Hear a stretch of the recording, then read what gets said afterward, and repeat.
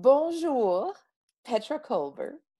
How are you, my darling friend? Bonjour, bonjour, Bonjour. comment ça va? Ça Ça va va bien? bien? Ça va See, look at you go. Oh my That's all I goodness. know. It's all she got. It's all De, she wrote. de Montréal à New York, the Big Apple. Lovely to see Oui, you, my oui, friend. oui, oui. Thank you so much for getting in bed with me. Only for you. Only for me, Yeah. as close as I can get. And you're like, we actually get a great view of your bedroom. This is nice. It's like a little behind the curtain of Petra's beautiful bedroom. Let's just say you're the only people that have been in here for 5 years. So it's very low. So I had to double check. I'm like, what cannot be seen here? Nothing. Like, everything's perfect. We'll if we find anything, Jessica, just block it out. Block it out a little bit, but I don't think it'll be necessary. Oh my goodness, so nice to catch up with you. Thank goodness for social media that I get to see what you've been up to for the past few weeks in particular. And you're so open and honest about your day-to-day there that I kind of feel like we're hanging out on social almost every day, almost every week. So thank you for being so sharing when it comes to that stuff. It's been nice. And now we get to talk a little bit more intimately as we are in bed together. I want to know, first of all, how you're doing, what your days are like, and what you're focused on right now. Oh, such a good question. Actually, I'm doing great. New York, we rally. And I think for many people, when you're not in the city where everyone's focused, it's when you're in it, it's like, yeah, so we're just figuring it out. We've got our masks on, we do social distancing. It's good. I'm going for a walk after this with my friends, as long as you're socially distanced apart. So as long as I see some humans every 3 days or so, I'm good. Otherwise I become that crazy woman like talking to herself, which I do anyway. I have never been ever this productive, Natalie. It's weird. The minute this happened, I shot into like servant leadership. What can I create? How I can, and now I was 10 weeks of doing that, right? And I loved every second building surprising pop-up communities in a way and connecting people that didn't know each other. And now I'm focused on my future. It's like, okay, what do I want for 2021? And how can I start building my life to support that? Which is the first time I think I've ever thought of it that way. Really? I've never really thought of how do I want my life to look? And then what can I do to support my dream versus how can I make some money to survive? And then when can I make room for my dream? And I've reversed engineered it through this entire time. And I don't know, something's shifting. I am less afraid. I'm less worried about what people will say about me doing something different. And I'm like, look, if this time hasn't taught us, if not now, when? I don't know what will. And now we're in it. And I know, I've heard people say something and we're not in the same boat and we're in different, or we're like on a same ship, but on different. And I'm like, oh, it's getting a little bit complicated, but I do feel that there's this shared experience of not knowing, of uncertainty, and therefore letting go of the perfection, which we'll talk about a little bit, because that's so in your wheelhouse I feel like that's what I've been at the beginning. And I'm like, it'll be what it'll be. What's the point of me getting anxious about this? Because you know what? Everyone's in crisis in some way, shape, or form. Everyone's feeling things they've never felt before. If anything, this can bring us together. And I was like, if I need to go pick some strawberries this summer because that's what my community needs because the strawberries are rotting, then I'll go pick some strawberries. I will go where I can serve and see where it goes. So I love that if this has taught us anything, but you need to be open for the lessons. And I think perhaps seeing what you've been through the past few years, going from one of the most sought after presenters in the fitness industry as it related to, everything you were doing, coaching, and building choreography and connecting with people and all these things you always did. And then you shifted a little bit and you wrote and you connected with people from a different avenue. Do you think that was a bit of a springboard to you being able to develop some agility and seek out new opportunities or ways to serve? Yeah, absolutely. And I think the timing's ironic, right? So perfectionism was a part of my message for a long time. And then just last year, I was really seeing now it was more about, it all comes from positive psychology. All my teaching comes from the lens of not ignoring what's not going well, but like, how can we make the most of what is going right? Looking at our strengths versus our gaps. And so last year I had kind of pivoted my message more to confidence. Because what I was seeing is the difference, Natalie, between those that do and those that don't. Those who are on the stage doing presenting versus those that would like to be on the stage has very little to do with talent. And at the end of the day, it's that little gap of, am I really worthy of being on that stage? Oh, wow. Do I really belong there? Do I really have something unique to say? And that's where my interest went, Natalie, because I saw the difference between the people that were doing it and those that weren't. It came down to this gap of it's so small, but it will make the difference of you living a life of your dreams versus getting to the end of your life and looking back and living a life of regrets.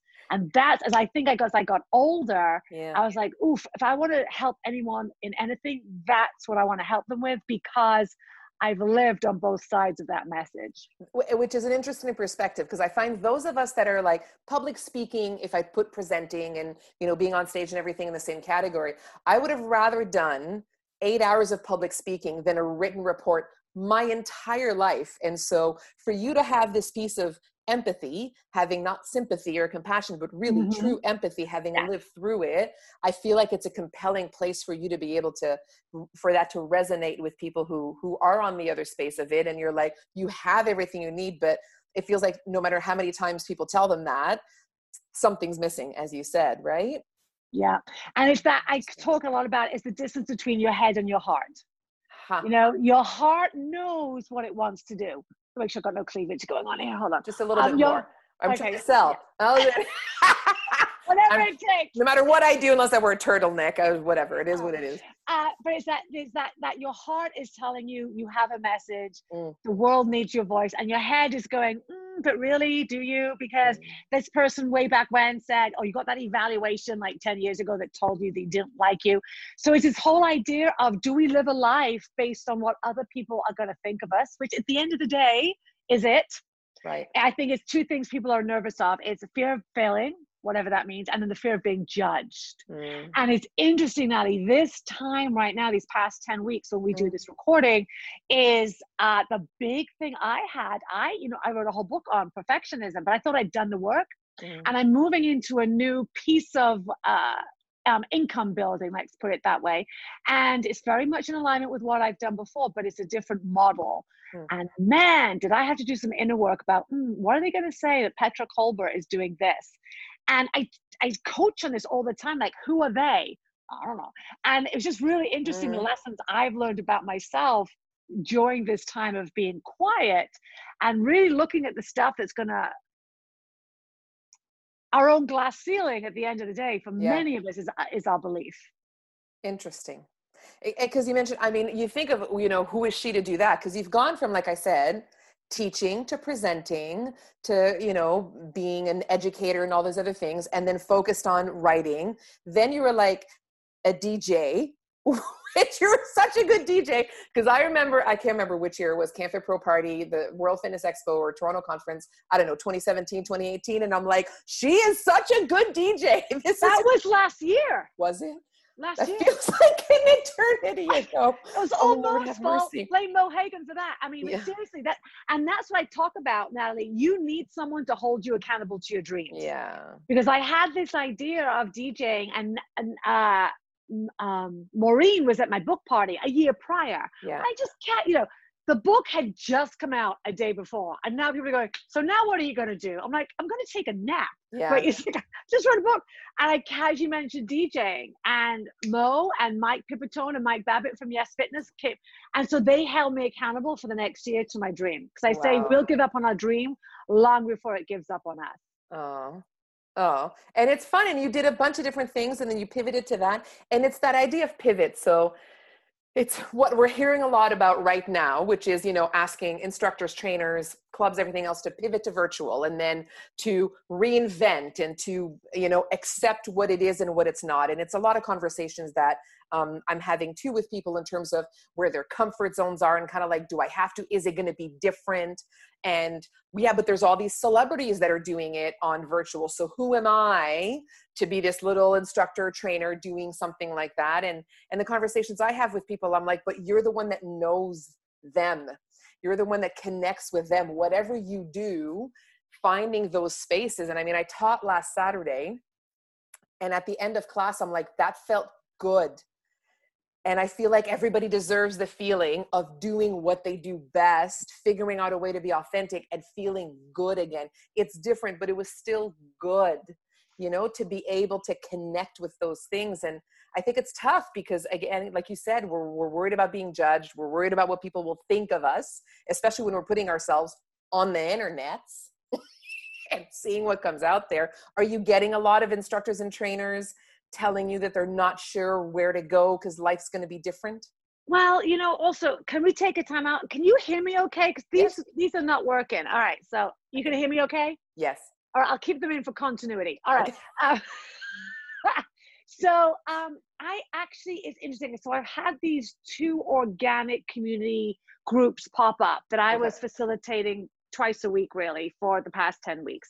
And I think because people don't see me now as that person who's out there teaching every day in the fitness industry. So those were the conversations I was having, but it's more like, who do I want to be when I grow up, and what kind of trainer do I want to be on the other side of this?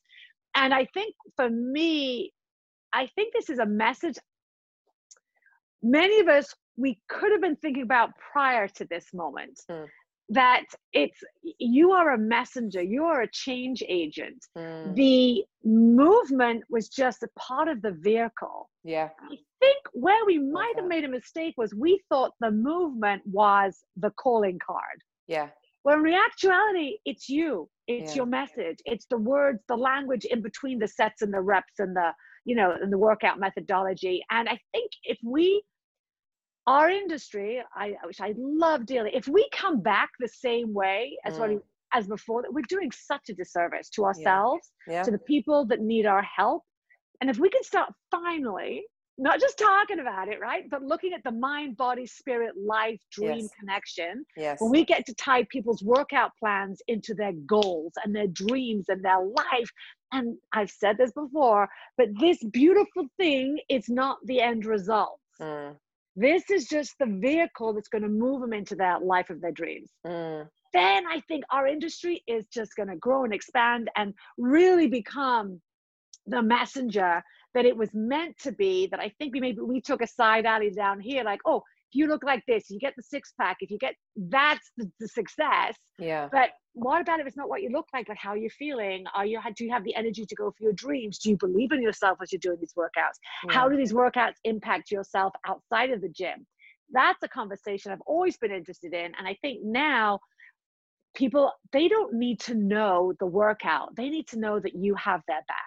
They need to know that they're in a safe space. They need to know that they can trust you. They need to know that you're going to help them deal with their anxiety, their stress level, their post-traumatic stress, because that's the people we're going to be dealing with. So, or that's the embodiment of the emotions they're going to be bringing to us. So what hard work can we do to change? Nothing to do with the workout, but how are we delivering the message? It's interesting. And that's what I'm hearing a lot about. You see stuff on social, like I've gained this many pounds and this and that and everything else. But I'm working with the coalition here with clubs in Quebec about reopening, and the stuff I'm getting from testimonials from the clubs that aren't open yet. And they're like, I have a client who has angina, and she also has a little bit of social anxiety, and the fact that she's doing it indoors for her is helpful in some ways, but in other ways she doesn't see me the way that she used to. And they're carrying the stuff. They're not carrying the pounds. They're not carrying the bodies. They're carrying the hopes and the dreams and everything else. And so I think it'll be an open door to to all of that. And I hear people speak about mind body more than I did before. There's, CrossFit studios offering yoga virtually now because they're like, people need some help. And the feedback that they're getting isn't I wish my arms looked like what they used to. It's I'm losing my mind. I'm struggling with this. I'm not sleeping well. That piece of it I find is so much more obvious. Yes, I do. I hope we grab onto it because we are the change agents when it comes to that and with the skills that we need. And I'm going to tell you, so I forgot to tell you about this before we started recording, but Mo actually said, you gave me such a clue into some of the stuff that I'm doing. Cause I talk about soft skills a lot. I'm the soft skills girl. And Mo said that you said that we should really look into it as essential skills. I say the soft skills. Soft skills of the past are the hard skills of the future. Those optional skills. I'm like, girl. But I mean, listen, look, yeah. I've spoken to quite a few corporations recently that I wouldn't normally have spoken to because I had just had an article come out around resilience and then great and positive psychology, which is all like, oh, that's very nice. I'll get to that when I have time. Well, my bottom line is good and that. And now they're seeing like, you cannot ignore this stuff.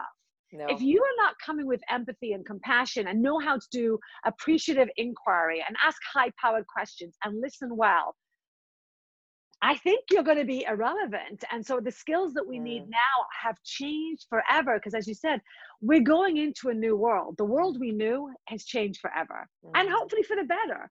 So how can we bring different skills and maybe harness some additional skills that maybe we thought were optional, but will be our, actually the calling card that we're going to lead with in the future. And I think we all have them. We just don't, we don't think about them a whole lot. I think there's assumptions made. I think if you ask instructors or trainers what the best skills are in their industry, what the best, trainers and instructors have, they'll talk about passion and listening and compassion and connection and all of those other things. And I ask the question all the time and nobody's ever like, best program design or choreography patterns, or that's never what sets us apart yet. When we're prepping, that tends to be where we go.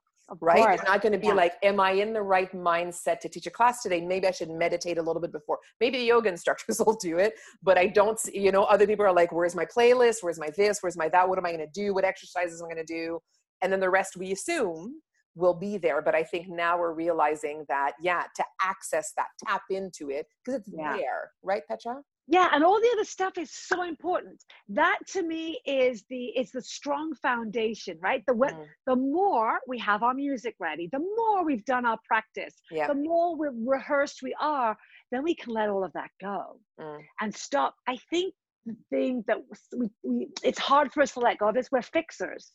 We want to fix everything. I got the right thing for you. I know how to help you, but people don't want to be fixed. They just want a space where they can be. And if we can be that leader that holds a space for them to be just as they are and ask different questions and maybe different cueing and then listen well, there's nothing to fix. We are just that gateway, that catalyst that helps the person, the class in front of us find the answers for themselves. That was really powerful. That was really powerful. I'm going to want to listen to that piece again. Yeah, we are fixers. And it's part of our innate nature, but the problem with that, and listen, I'm a codependent fixer that I'm trying to work on, so I'm the queen of all of that. But when we fix, we don't allow room for self-discovery within our clients and our students. Yeah. And we also don't listen. Yeah. We think we're listening, but we're getting ready for the perfect answer. It's really interesting. I used to think, Natalie, that I was an enthusiastic listener. I would interrupt. That's good. But I'd be interrupting. I'm like, no. I wasn't listening. I was already ahead. Like, you tell me, before I said, how can I help you? As you're saying, I'm already 10 steps ahead of you. Like, I know how to help you. No, I don't. No. But how can I just hold a space where you get to figure it out for yourself and ask the right. Like, I love this quote. I'm going to mess it up. It was something like, without a good question, answers have nowhere to go. Isn't that good? So if we're just saying, like, for example, when I used to teach a lot of classes, like, how are you doing? I really wasn't asking how you're doing, because Yeah. I'm like, I know they're doing great, you know. And how interesting would it be to ask a different question? And I Mm. don't, and that takes thought. Yeah. It's easy to say you look great, how you doing, are you feeling it, da da da. But to ask a really powerful question that makes them go, oh. Mm. So that, At the speed of most workouts or a lot of exactly. workouts, right? Yeah, So yeah, yeah, so hence the prep and hence being in the right mindset to do those kinds of things. Those are some incredible takeaways for all of us to leave with, whether it, and I mean, you know, in group fitness, it being challenging, because oftentimes it's one way or it's streaming, there's a lot of people. The challenges are different than in personal training yeah, or in coaching and everything else where you do have that space. But I still think it happens even without the music and the choreography and 100 people. I think it happens in our industry in general, yeah. because we're there to help, but help sometimes comes off as fix. And it's all from a loving space. Yes. It's all from such a good space. Yeah. But I'm wondering if we could leave more space, Mm. you know, a little more gaps, a little more quiet time, a little Quiet. more, few more water breaks, you know? Yeah. I mean, little talking. Look, I am not good at that. Look, it's like, oh, gosh, years ago, I'll never forget this. I was editing a VHS tape I did. Okay, years And we ago. had to, yeah, a long time ago. And we had to do the entire audio over. It was a long story. I had, in the space of 30 minutes, Natalie said, good, 250 times. Yeah. Good, good. So although I'm sharing this, I'm a work in progress. I am learning to try and listen in the present versus being future fixer focused, if that Yeah. makes sense. Yeah. And gosh, I am so not there yet, because but it's hard work to really be present. But let's just maybe, how could I maybe approach this a little differently? Not that what we're doing is wrong. No. What everyone's been doing has been phenomenal. They're already change agents, but maybe we add on another layer of appreciative inquiry, and see what else we could pull out from our classes, from our clients, that could serve them in this new world that they're stepping into. And I think it's a perfect fit and it's a perfect transition, because we tend to be people who love to grow, who love to develop, who love to learn, and our learning opportunities now are present more than they ever have before if we keep listening. So if we keep an eye on it, the learning opportunities there with patience and self-awareness and patience with ourselves. And so, And no self-judgment. yeah. Take that off the table, people. We are really good as an industry at judging ourselves really harshly. Mm. So no self-judgment, please. Tell me how, as we close off, and I want to talk to you for 2 hours, but I'm going to be respectful of you and everybody else's time. Tell me, as we close off, those moments of presence, those moments of gratitude for you. How do you find them? What are they right now? Where do you marvel at what you see around you? What a great question to end with. Central Park.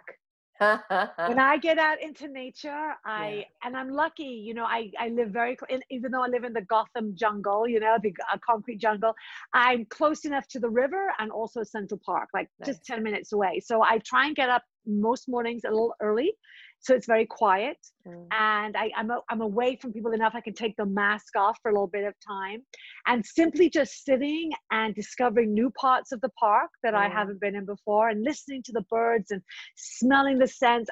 So deeply grateful. And I'm so deeply grateful for moments like this, and meeting new people, and a future yet to be written, and redefining how we all want to show up in this world, and grateful for a global awakening, in a way where it's no more you and I, we're in this together, and how can we raise each other up and help each other move forward in a loving and compassionate and non-competitive way. Thank you. Thank you so much for sharing that. And we'll put everything here so people know where to find you, as well as your photos of Central Park, which you post almost every day. And it's always so lovely to see. Obnoxiously so, yeah. It's been, you know what, you're about 3 weeks ahead in the season, I think. And I'm like, where is she getting all this? And I kept looking outside, but now we have green here too. And so if we have green in Montreal, I think a lot of places in the world are starting to see spring, and there's an awakening. There's Mother Nature awakening, inviting us to awaken. So thank you for your kindness, your generosity, your open-heartedness, as always. I miss you. I love you. I can't wait to see you again.